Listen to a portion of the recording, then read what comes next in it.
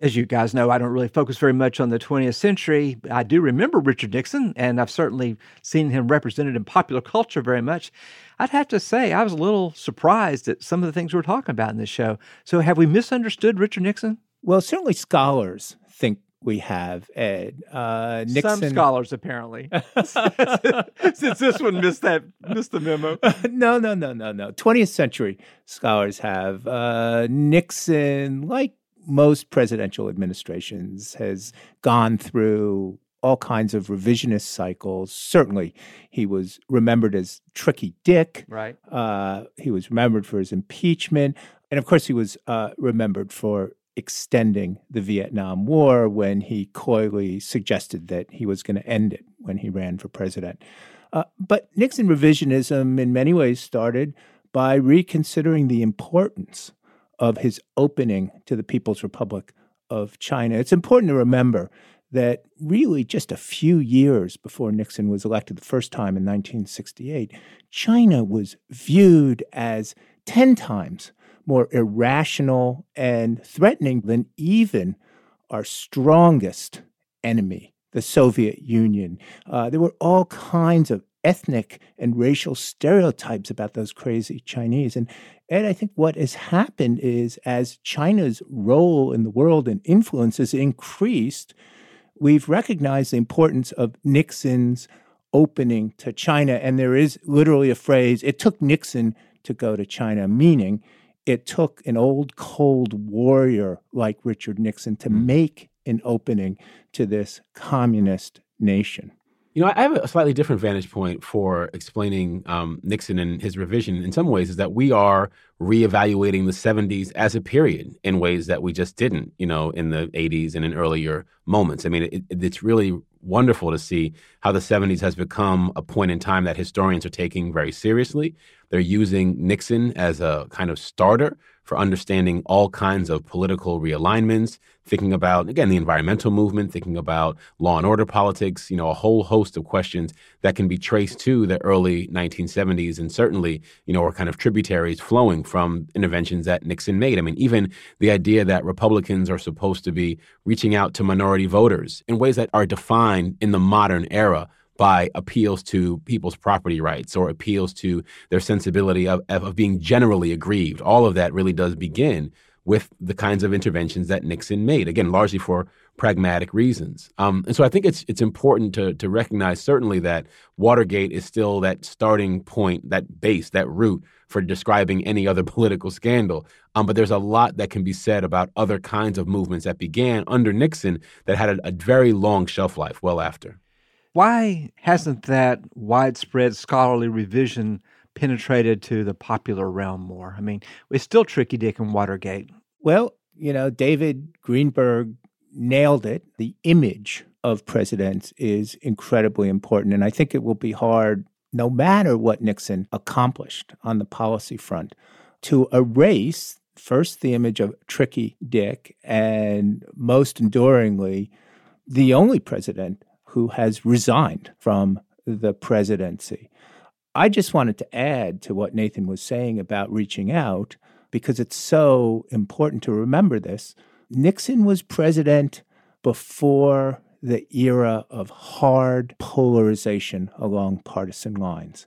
When Nixon was president, he had to deal with a Democratic majority in both houses. But it's very important to remember that the Democratic Party still contained a very powerful conservative Southern wing. And there was something that has become a totally endangered species. That's the moderate Republican. So the Republicans had lots of liberals. And in fact, in the area of civil rights, there were some very progressive Republicans, and there were some very, very reactionary Democrats. And some of the reasons that we remember Nixon as passing legislation, like all that environmental legislation, was that he was able to work with the middle from both parties in ways that is very difficult to do today, regardless of who the president is, whether it's Donald Trump or Barack Obama. So Brian and Nathan, as the voice of the silent majority here, trying to understand this Nixon guy, always associate him with the Southern strategy in which he pivots to trying to appeal to those former Southern Democrats to the Republican Party. No?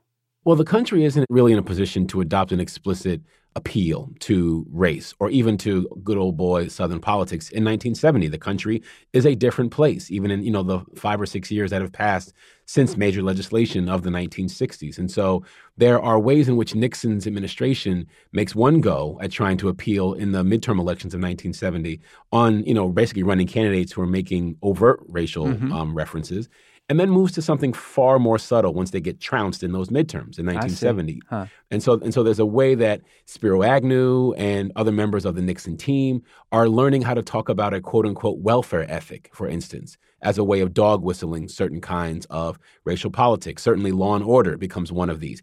Even black capitalism becomes a really effective way of reaching voters on both sides of the color line, because the idea is that you're going to use the free market to give African Americans a chance of economic equality and not use government programs. And certainly many African Americans are like, absolutely, we want to be good businessmen and capitalists. And so Nixon is extraordinarily nimble in his ability to use language and wield it on the campaign trail and with his surrogates in ways that allows him to undermine what would be considered a state-funded, federally orchestrated civil rights approach, and instead find ways of building new inroads into ethnic white voters and, in some cases, conservative African-American voters on a vocabulary that is not as threatening as some who experienced the 1960s might consider.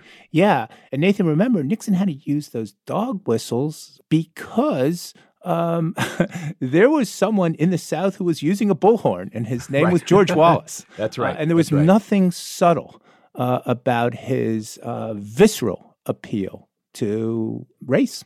So this is very interesting to me, living in another century. But what I want to know is, what consequence does it have for today that we're reimagining Nixon as a more, you say, nuanced or more nimble man? What difference does it make that he's not the person that the popular perception has him to be?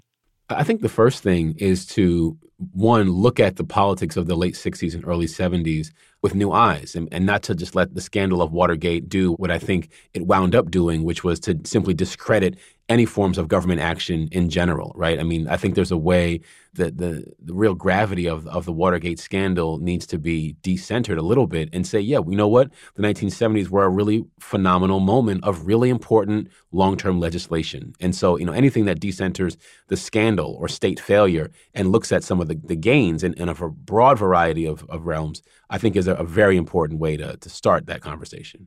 And I'd second that, Nathan, and talk about taking that longer view, even when we're in the midst of an administration. So to apply Nathan's lesson to our current president, regardless of the kind of controversies that are swirling and the constitutional crises, and I mean plural, we are facing today, the fact of the matter is Donald Trump's appointment of 2 Supreme Court justices may well change the politics and the policy of the United States for decades to come. And perhaps we should be paying a little bit more attention to that right now.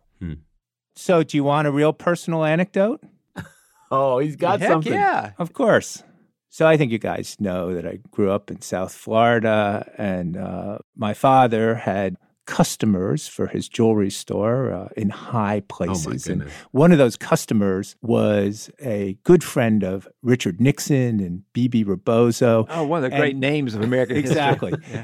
And this customer owned a steakhouse, wait for it, called the Hasta Mañana. Wow. And, this was before the day, Nathan, when people had flashlights in their cell phones. In fact, they didn't even have cell phones. But when you walked into the Hasta Mañana, you could have used a flashlight in your cell phone. I mean, it was all dark. And my father said when we were eating there one night, "You want to see Richard Nixon?" So he took me and we went back to literally a room that looked like a cave. And truth in advertising, I never saw Richard Nixon and B.B. Rebozo because it was so dark I couldn't see anybody. But my father insists that Richard Nixon and B.B. Rebozo were enjoying a steak there at the Hasta Mañana. And what year was this? Oh, this must have been in the late 60s or early 70s. Wow, so he was president. Oh, yeah. I'm not trying to poke holes in your stories, and I want to believe it, but were there not Secret Service agents around or something? They were so good I didn't see them all. So Brian, that's the most Nixon story I've ever heard, right? It's the president you can see but not see.